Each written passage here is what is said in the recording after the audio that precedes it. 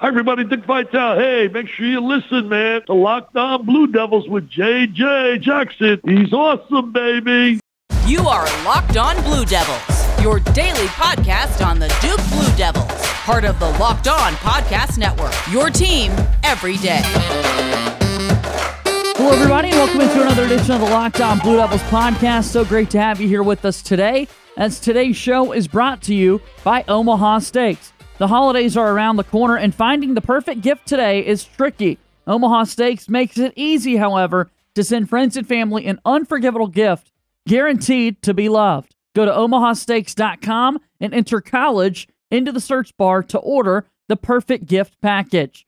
On today's show, we chat with Brendan Marks of The Athletic. Again, you're listening to Locked On Blue Devils. My name is J.J. Jackson. I proudly serve as the host of this podcast. Thank you for making Locked On Blue Devils your first listen each and every day when it comes to all things Duke Athletics. Follow our show on Twitter at LO_Blue Devils. Follow me on Twitter at _JJ_Jackson_. Be sure to subscribe and follow Locked On Blue Devils for free wherever you get your podcasts, as you'll get the latest episode of this podcast as soon as it comes out each and every day. We're moving to YouTube as well. Coming in 2022, go check us out. Subscribe to the YouTube channel already. You don't want to miss out on all the cool things coming here with Locked On Blue Devils. Let's get into our conversation today with Brendan Marks of The Athletic. You're listening to Locked On Blue Devils. My name is J.J. Jackson, and once again, thrilled to be joined by Brendan Marks from The Athletic, one of my good friends since launching this podcast, a repeat guest, and now for the first time, we're actually able to talk about live college basketball being played, and I'm certainly grateful for that. Brendan, how are you, and how much have you enjoyed the start to this college basketball season? Well, I'm doing great, JJ. And let me tell you, it is so much better having actual basketball to talk about rather than just speculating. So I'm certainly not complaining. I can't believe it's already been a month since the season has started. Yeah, it's wild. And we've already seen ACC games, right? That's what I can't grasp myself, is that 14 of the 15 schools have already played a league game, Duke being the one exception so far. But it's like Saturday, we crowned the conference champion in football, while also starting and tipping off conference basketball play. Yeah, and those ACC games have steadily gotten moved up over the years. As you mentioned, every school's played one except for Duke, and I don't think their first one is until maybe Virginia Tech here. Yeah. So it's interesting. I think it's designed so that it sort of had to become this way when the ACC went to more league games. You can't just chalk more into January and February. Those are already so jam-packed. Guys are playing, I was going through the whole schedule for Duke, and I think there's maybe 2 weeks where they don't have a midweek game in January or February. So it just gets to be too much. So they've started sliding them up into December, which I don't mind, but it is strange. It takes some getting used to for sure. Yeah, you got to get used to it. It's just such an adjustment. It's like, hey, I want to Wake Forest, Pittsburgh. Who's going to win the conference championship? And we also got all these basketball games to kind of keep up with and that sort of thing. All right, so Duke is the number 3 team in the country as we currently speak on this Tuesday. The only team in the ACC in the top 25. Let me just start there. Is it a little surprise? I'm, for one, surprised a little bit that they're the only team right now in the top 25 rankings. I'm surprised as well. I don't expect that this is going to last particularly long, though, I will say. I think North Carolina absolutely has shown that they're deserving of being ranked. And, they got dinged pretty hard for losing back-to-back games against Purdue and Tennessee, who, both are good teams as it turns out. So they got dinged pretty hard in the polls for that and didn't look great in doing so. So not undeservingly so. But I think North Carolina will get back up there. Virginia Tech, I think, will eventually end up getting back up there. To be honest with you, JJ, I wouldn't be surprised to see Wake Forest make it in here quite soon. Right. I think they've been the surprise of the conference so far, but it is certainly weird seeing Duke being, top 5 and then nobody else. But I do think that gap will close somewhat once we get into January and the season keeps going along. I want to ask you about three other teams in particular, Virginia being one of them, right? Tony Bennett, the league's most recent national champion team there in Virginia. Florida State, the most recent league winner that's always been so dominant. And then, of course, Syracuse with Jim Boeheim. They've had some good wins so far this season. What do you make of those 3 teams? Yeah, they I think would probably fall into that sort of next tier. And I'd put Wake Forest in that tier as well. Wake Forest, I think, has just been a little bit better so far this year. But all three of those programs, I think, do have significant problems that are going to hinder them from being as good as we are used to them being traditionally. So you look at Virginia and, needing a buzzer beater and like 5 lucky bounces to beat Pitt, which is, sort of a disaster of a team right now, pretty clearly the worst team in the ACC. Not great. I just don't know that Virginia has the offensive weapons that it needs. And obviously this is a bit of a rebuild. They've finally moved on from a lot of guys who have been there for a long time and some big time contributors, and, Hauser and Huff are gone. But I think that Virginia's defense will get there. I'm not so sure their offense ever will. Sort of the reverse situation in Syracuse. Syracuse can put up 85 on anybody when their shots are falling. I don't know if they can hold anybody under 85. So that's the situation there. And then at Florida State, they've had a couple of injuries earlier on. And also, I don't think they have that elite top tier talent that they've had. They are still long. They're still lanky. They still have, it feels like, 6 dudes between 6'3" and 6'8". Yeah. And they're going to disrupt everything you want to do offensively. They're going to stop you from getting into your sets as much as they can. But they don't have the individual contributors who, when you need a basket late in the close game in the second half, they can go out and get it. So maybe that evolves, and I'm certainly not one to count Leonard Hamilton out. But right now, I think we have seen that this Florida State team is probably not quite as good as the last 2 that he's had in Tallahassee. Yeah, I talked about that a little bit earlier this week on Locked On ACC. It's going to be interesting when we play more league games to get more data, to get more just eyeballs watching these games to learn a little bit more about those teams. But that Virginia and Pitt game, for one, Pittsburgh pulled a Virginia earlier this season, Brendan, because they lost to UMBC and it nearly beat Virginia before a 1-point swing. So that was wild. All right, let's talk a little bit about those Duke Blue Devils. Of course, this is Locked On Blue Devils as we dive in. 8 games into the year, a 7-1 mark on the record. What do you think about their play so far? And let's talk about the first couple of games that you saw. Yeah, I think it's hard not to be really encouraged by what Duke has shown so far. I think pretty clearly they look like the best team in the ACC. And, for my money, one of the best teams in the country. I've been fortunate so far this year. I've seen Purdue play live, seen Duke play live, seen Kentucky and Kansas and Michigan State play live. And, even Michigan and Chapel Hill, they looked, Ohio State. So I feel like I've seen a lot of really good teams already this year.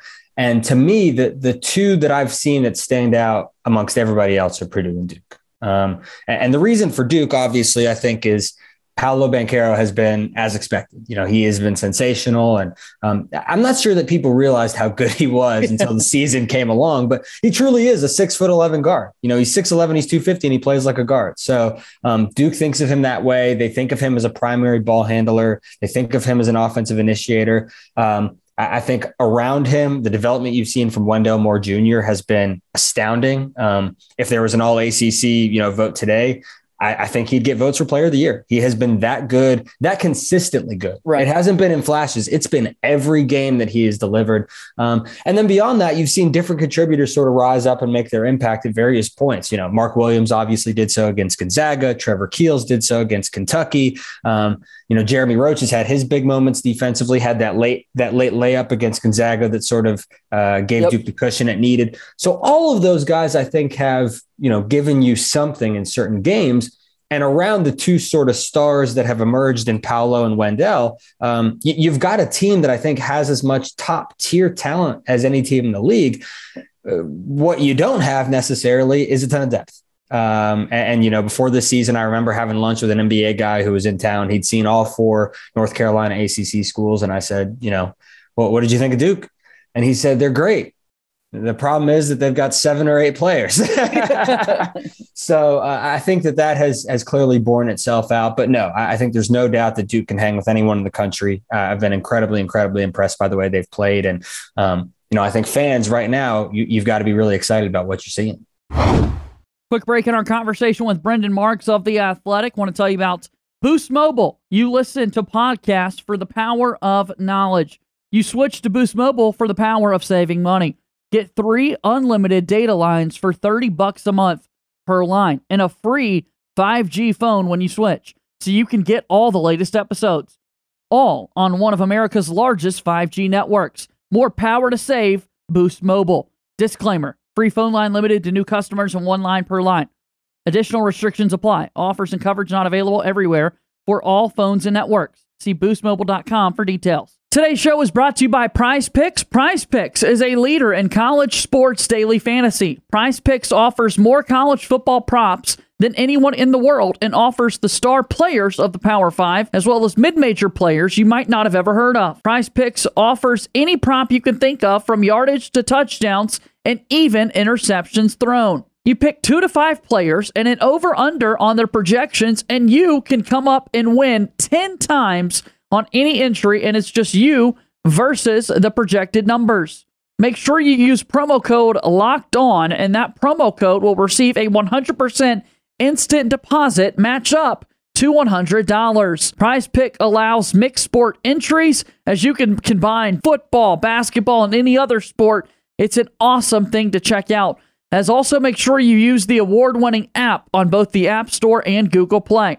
Entries can be made up in 60 seconds or less. It's really that easy. Prize Picks is safe and offers fast withdrawals. Don't hesitate. Check out prizepicks.com, use promo code LOCKEDON, or go to your app store and download the app today. Prize Picks is daily fantasy made easy.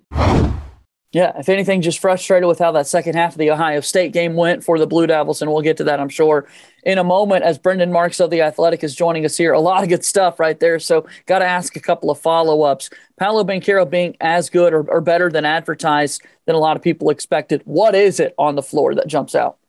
Yeah, it's a couple of things to me. You know, I think first off, it is his there is nothing he can't do on the offensive end. Let me put it that way, because I think he's been more offensively impressive than defensively. He is someone who, because he is so versatile, he can really do just about anything the staff asks him to do. I was reading a fascinating article on 538 the other day, and it was looking at the way that he has been used in comparison to other first round NBA caliber bigs in the last, I think it was maybe 5 years. And he by far has the fewest percentage of his points in the paint and the highest percentage of his points in the mid-range. And that's because he's a knockdown mid-range shooter. He's a competent, if not capable, 3-point shooter. I still think he's at his best going to the basket. I think that you can't stop him in transition, but he has proven the ability to do everything on the floor, which makes him an impossible stop. Because as we saw against Kentucky, they tried putting a quicker, longer defender against him on the perimeter. He has the strength to drive past him. If you put a traditional big on him, he's going to bring that guy out to the perimeter and absolutely cook him and just run past him. So it really does I don't know that there are any individual defenders in the country who can match up with him. And when he's doing that, he's drawing more defensive attention that then allows him to facilitate and opens up the rest of Duke's offense. So really that to me is the thing that I think takes Duke from good to great, is when he is being used more as a facilitator. If he can draw some of those double teams inside, whether it be via post-ups or penetration, he has the ability to make those kick out passes. It's about guys then being able to knock him down because he probably should have a lot more assists than he already does. The scariest offense so far, just from a viewer perspective, the scariest offense that we've seen, Brendan, and we've seen this a number of times already, which is exciting for Duke basketball fans and just basketball fans in general, is when Paolo gets a rebound and he pushes the break and it's Mark Williams that he's throwing the lob to. How do you stop those two guys when they've got a full head of steam? You don't. You just don't. So, and that I think is the thing that really has enabled all of Duke's offense. That transition offense it's lethal. It's potent. And the reason that Duke is able to play that way is because it does have 4 guys who can grab a rebound and go at any point. There are at least 3 of them on the floor on any given time. Even in a situation where you have Theo John and Paolo and Joey Baker, you've still got at least 2 of the guards on the floor who can push the ball, in addition to Paolo, who's very comfortable doing that. So they're all comfortable throwing outlets too. Mark Williams is oftentimes the first guy down the floor for Duke. It does help to have sort of the strides that he has. It probably takes him 3 or 4 steps. But no, I think that transition offense is key to Duke's success this year. And Paolo being able to handle the ball in transition certainly is a huge piece of that puzzle. Give me a little more on the defense that you've seen so far from Duke, and particularly Paolo buying in. You mentioned the offense by far being the more impressive thing so far. Got to be a difficult task at times to kind of figure out spacing wise where a 7'1" guy and Mark Williams is going to fit in, and Paolo, and then your guards out on the exterior. What have you seen out of this Blue Devil defense? Because the numbers for the most part have been really impressive. They have been. And that's what I was just about to pull up and talk about. But right now, per KenPom, this is the number 13 adjusted defensive efficiency team in the country. And, I think the thing that they do the best and the thing that, you saw the discrepancy the most was against Ohio State. This is a team that doesn't foul a lot. It has not, in 7 of its first 8 games. And the one game that it did, it lost. And you see that, that Duke is, I think, top 5 in the country in terms of not allowing opponents to get to the free throw line. And so defensively, I think that that's huge to who they are, because they do have, one of the largest average wingspans on the team. They're a great rebounding team.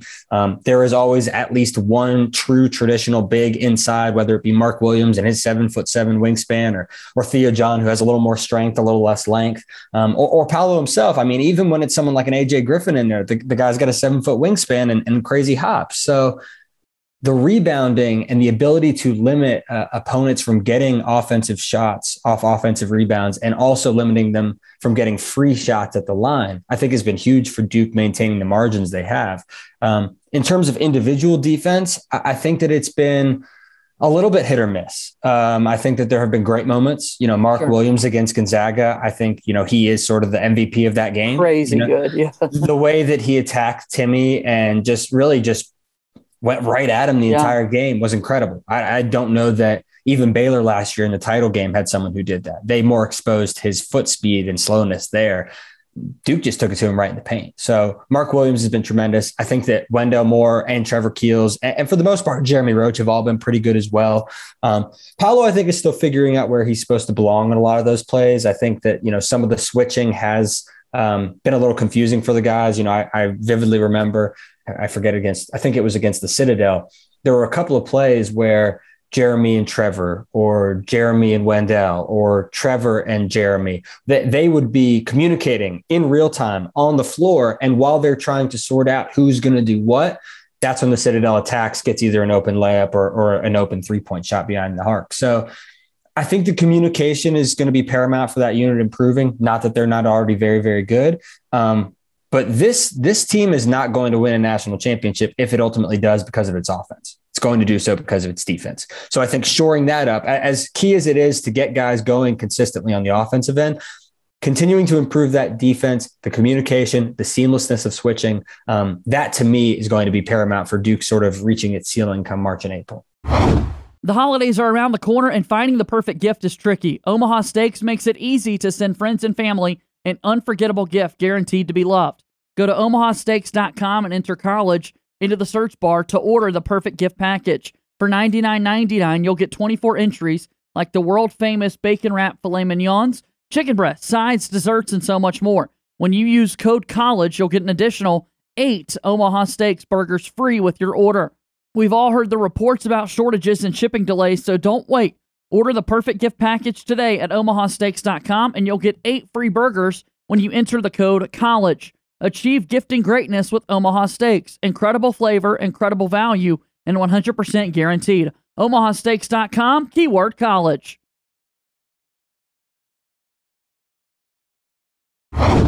Brendan Marks of The Athletic joining us here on Locked on Blue Devils. A lot of good stuff so far as we're talking about this Duke basketball team. Again, they're at the 2-week break that they've got before they're back in action versus South Carolina State. Let's go back to Wendell Moore Jr., the junior captain for this team, who's been so special, so much fun to watch this year. Only player in the country with over 16 points, 5 rebounds, 5 assists, and shooting greater than 50%. The confidence is kind of the biggest thing that's jumped out to me, Brendan. 100%. I have tweeted this so many times during different games.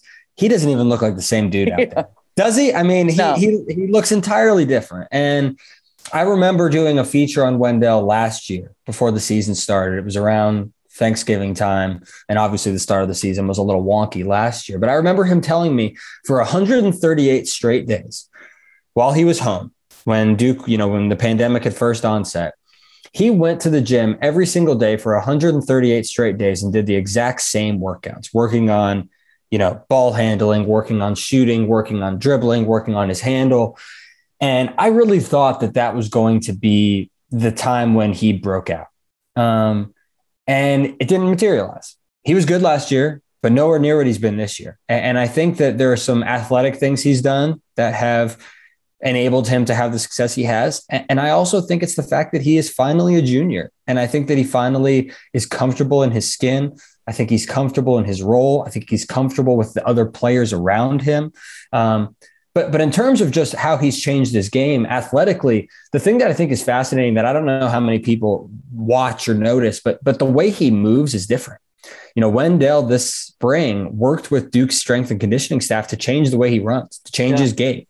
And it has enabled him to change the way that he handles the ball because he's operating from a different set base. It's allowed him to change the way that he attacks in the basket because, it alters the way that he's driving. It enables the way that he gets liftoff on his shots. All of those things have allowed him to get a little more space to operate than he previously had. And it is allowing him to get more so to the spots that he wants to, rather than trying to adapt to what a defense is giving him. So I can't say enough about how much better he's been this year. I think right now I would vote him as ACC Player of the Year. I think he's the front runner right now, probably even over Paolo, just because he is doing everything for this team, everything that it needs, and sometimes more. When Duke needs a clutch basket, it's not going to Paolo right now. It's going to Wendell Mel Jr., and that's an incredible, incredible evolution for him. Is sports science not the coolest thing, though? Again, this Duke coaching staff and the whole training staff that they've got, we're like, this guy's not running properly. I think if we maybe work on this, things are going to change. And then you hear the reports about Paolo losing 7 pounds per game from the sweat off of his body. So let's make sure we're hydrating him X amount. Like, what in the world? Absolutely. I remember, it's a different example and he's no longer here, but Matthew Hurt last year, between his freshman year and his sophomore year, the staff worked with him on, they have this system that measures force when players jump, and they would measure how he was landing and how his basically not landing properly when he was jumping was impacting his ability to corral rebounds. And so they had to reteach him sort of how to land when he's in the air, and doing that enabled him to stay stronger, to stay taller, to stay stouter and stronger in his base.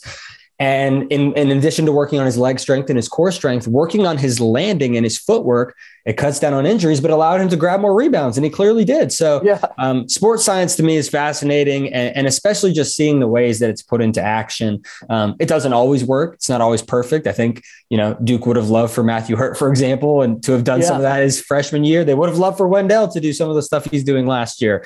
But it does ultimately pay off when you put in the work, and both of those guys did, and especially with Wendell right now, boy, is Duke reaping the rewards. Yeah, no, and he's so easy to root for and that sort of thing. Such a good guy. Every time he speaks, I know he did a lot of social engagement and activism there during the Black Lives Matter movement, during the offseason, and during the 2020 year that we all had. That was really cool to see. You mentioned the athleticism, too. I'm thinking about that Kentucky game in particular, right out of the gates, like early in the first half. Wendell went baseline and kind of had a putback dunk early in the game versus Kentucky. And that was kind of like, wait, was that Wendell? Like, did I see that properly? Was that number 0? And it was. Right. And that, I think, is two things. That play in itself could tell you about how much he's grown. Athletically, it's, that was Cassius Stanley 2 years ago doing that. Exactly. It wasn't Wendell Moore. Exactly. So it was that. You know what else it is? To get a putback like that, you have to know where the ball's going. You have to watch it. You have to time it. And again, I think that's something that has taken him time to get used to. He's someone who had to get used to playing without the ball the last 2 years. And now that he has it back, I think he understands how to play in those situations a little better. So, he is a guy who, I don't root for teams. That's not my job. I do root for the individual players and their success. And he is certainly a guy who I root for because I think he's a great guy. I think he's a great young man. And, certainly, as a Duke fan right now, he is the sort of guy that college basketball fans come to love. Pretty easy to love, that's for sure. And we root for Brendan Marks every time he's on this program because he's that good. All right, so let's kind of touch on a couple of other players before we get you out of here, Brendan. The other guy, Trevor Keels, in that Kentucky game in particular, so damn good down the stretch. 25 points for him in that contest to make sure Duke would win that basketball game. And that was honestly, hey, it's the start of the basketball season. Coach K is kicking off his 42nd and final year at Duke. Everybody wants to know about this Paolo guy. How good is he? After that game, the conversation was about Trevor Keels. Ever since, the output hasn't necessarily gotten to the level that it was against Kentucky. Talk to me a little bit about that, if you will. Yeah. So, I think obviously Trevor was sensational against Kentucky. I do think that a lot of that was him leaning into the big game atmosphere. He is a guy who thrives on trash talk, which he was receiving a lot of. He thrives on the lights, the big stage. I think, as a young guy, they had more time to prepare for that game, just knowing it is the season opener. You know what the team is going to look like. You may not have seen Kentucky play as much. They had a ton of new players in Lexington too, but you can prepare for some of the things that Cal likes to do and what you know is going to be asked of you. Since then, though, you take out that it's hard to remove it because it was sensational, but you take out that 25-point effort. And here are Trevor Keels' numbers. He's been averaging 10 points a game, which is great, but he's been shooting 31.1% from the field. He's been shooting 30.8% from three while taking 5.6 threes per game, only 66% from the line, averaging 4 rebounds a game, 2 steals, 3.3 assists, and 1.1 turnovers. So he's been good, still about a 3-to-1 assist to turnover ratio, but again, like you said, not the same efficiency that he had in that game. And I think there's a big reason for that is honestly his shot selection. He is a guy who has tremendous shooting ability. And talking to his high school coaches, they really never had to coach him on shooting because he was just so naturally good at it. And he ironed out the reps himself. I think that he has to some extent taken that for granted. And I think needs to get back to realizing that he's at his best shooting when he's open. And to get open like that, he has to convince teams that there's the threat of him driving. He is strong enough and physical enough and crafty enough to get to the line, to finish at the line. That's when he's at his best. And when he does that, it forces defenses to sag off him just a half step because there is that threat of his penetration. When he does that, there's so much more space coming off a screen.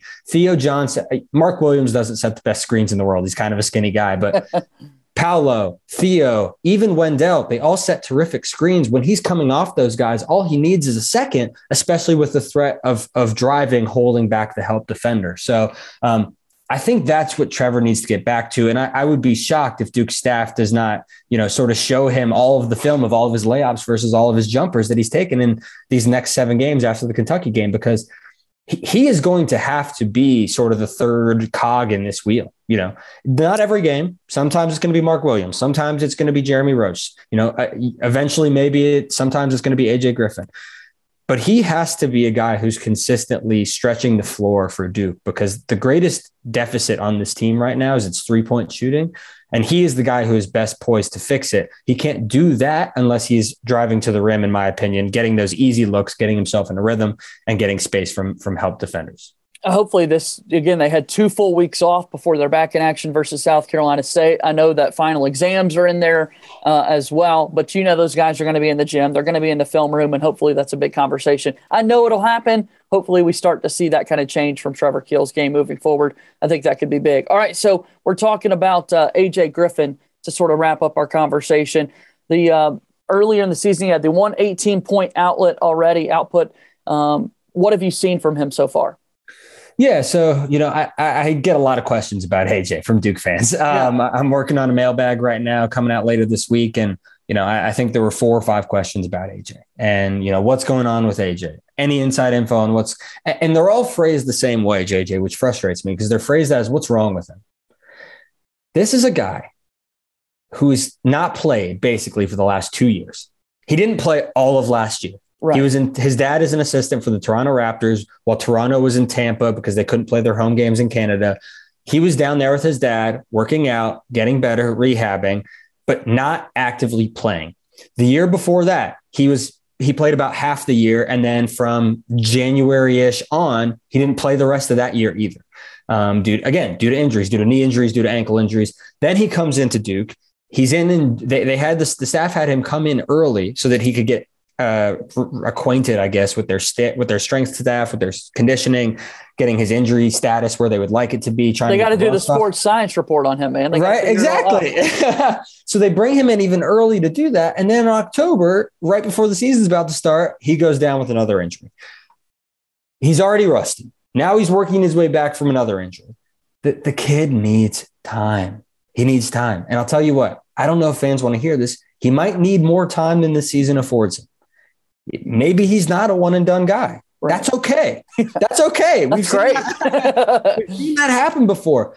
he's a guy who's still working his way back. That when I was talking to you about that, lunch I had with a close scouting friend of mine before the season started, and I asked him, what did you see out of the guys there? He said, Paolo looks great. Keels looks great. Staff loves him. Staff loves AJ, but AJ's not there yet. He's not there mentally. He's not there physically. He is behind those guys. And that's not a knock on him. That's just saying the other guys they've been playing more frequently. Right. They've been able to do more. They're more in a rhythm than he is. And even when AJ was in high school, he was never the singular star on his team.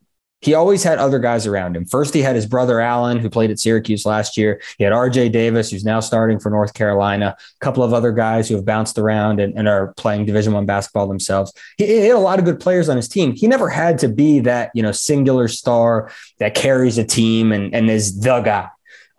So I think there's very much a learning process that's going on with him.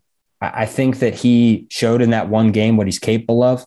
I think the best thing that he's going to be able to offer this team down the long run is shooting. I think he's an underrated shooter. And I think that especially when he has the comfort in his leg and the mental comfort too, because when you're coming off an injury, you got to get there mentally too. When he gets back to that and he's okay going to the basket, when that threat exists, defenses are going to have to give him a little space, and he has the shot to make those. So again, when we're talking about Duke's 3-point shooting being his largest deficit, Keels, I think, is probably your first solution. But AJ Griffin is high on that list, and him being able to continue to grow, continue to evolve. These 2 weeks of practice for him are huge because he gets to go back and see what he's looked like so far. He gets to test himself more. And now that he's had a taste of game action, you're hopeful he can string that into something more meaningful. So he's one of the wild cards for Duke this season. And just knowing how good a kid he is, I really hope he gets things sorted out here quickly. Brendan, it's been a whole lot of fun catching up with you here today on the podcast. The content's better when you're on, and so I'm grateful for your time and that sort of thing. The Athletic, you got to check it out. Brendan Marks has great work over there, not only covering the Blue Devils, but a lot of time with the Tar Heels as well. You mentioned the mailbag that you're working on a little bit later in the week. Tell me some of the most recent stories that have come out that folks should try and check out, Brendan. Yeah, I think for Duke fans, I was in Ohio State. And if you're looking at sort of, what went wrong, I think I tried to answer that question. It's not the referees were bad. It's that the way when Duke got in foul trouble, it changed the way it was playing. And so, looking at that, like I said, answering questions, hopefully I have a few features coming down the pipe here soon. But, like you said, JJ, I think that I'm biased, not just for myself, but I think our whole team at The Athletic, we got some of the best sports writing in the world. And, whether it's college hoops, college football, NFL, NHL, MLB, whatever it may be, we got you covered. So if you haven't checked us out already, come try us out. Free trials are available. But obviously there's my shameless plug. I got it out of the way. So appreciate it. And follow him on Twitter at Brendan R. Marks. You won't regret following his work and getting an Athletic subscription. It's some of the best bucks I spend every month is being able to read not only your work, but throughout the Carolinas, what's going on with the Panthers and Joe Person, as we talk about from time to time. Just great stuff over there with the staff that you guys have. All right, you're on the road a lot too, which is amazing, at these games, in venue, and that sort of thing. Are you a reporter that puts a lot of thought into where you're going to be eating your meals when you go out on the road, Brendan? Almost always. Okay. You can't every time. But as much as I possibly can, I'm a big foodie. Sometimes it doesn't allow it. I had a late flight into Ohio State, for instance, so I just ate at my hotel. Normally I would have tried to go to Skyline Chili or something, but no, when I'm in New York, you eat. When you're in Las Vegas, you eat. So I'll just say, listen, I'm very excited to go on the ACC part of the schedule now because I know the places that I like and I can just frequent my favorites. So there we go. There we go. Brendan, thanks for the time today. We'll do this again soon, okay? Absolutely. Appreciate you having me. That is Brendan Marks of The Athletic. He's joining us here today on Locked On Blue Devils. Thanks again to Brendan Marks of The Athletic for joining us on the program today. That guy is so smart. You really need to get a subscription to The Athletic to read his work covering the Duke Blue Devils, along with those North Carolina Tar Heels. Coming this Friday, a Duke mailbag. I will for sure be diving into that one. Speaking of mailbags, if you missed our show yesterday, you can find it wherever you get your podcasts. Yesterday, we had a Mailbag Monday right here on Locked On Blue Devils. Follow me on Twitter at @JJ_Jackson_. Be sure to follow the show on Twitter at LO_Blue Devils. Make sure you subscribe and follow this podcast right now on your favorite podcast app, and you'll get the latest episode of Locked On Blue Devils as soon as it's available each and every day. It's a Tuesday. That means I made my weekly appearance on Locked On ACC. Go check it out. Now make your second listen Locked On Bets, your daily one-stop shop for all your gambling needs. Locked On Bets, hosted by your boy Q, an expert analysis and insight from Lee Sterling. It's free and available on all platforms. That's going to do it for today's show. As always, go Duke. I'll talk to you tomorrow. My name is JJ Jackson. Thank you and good day.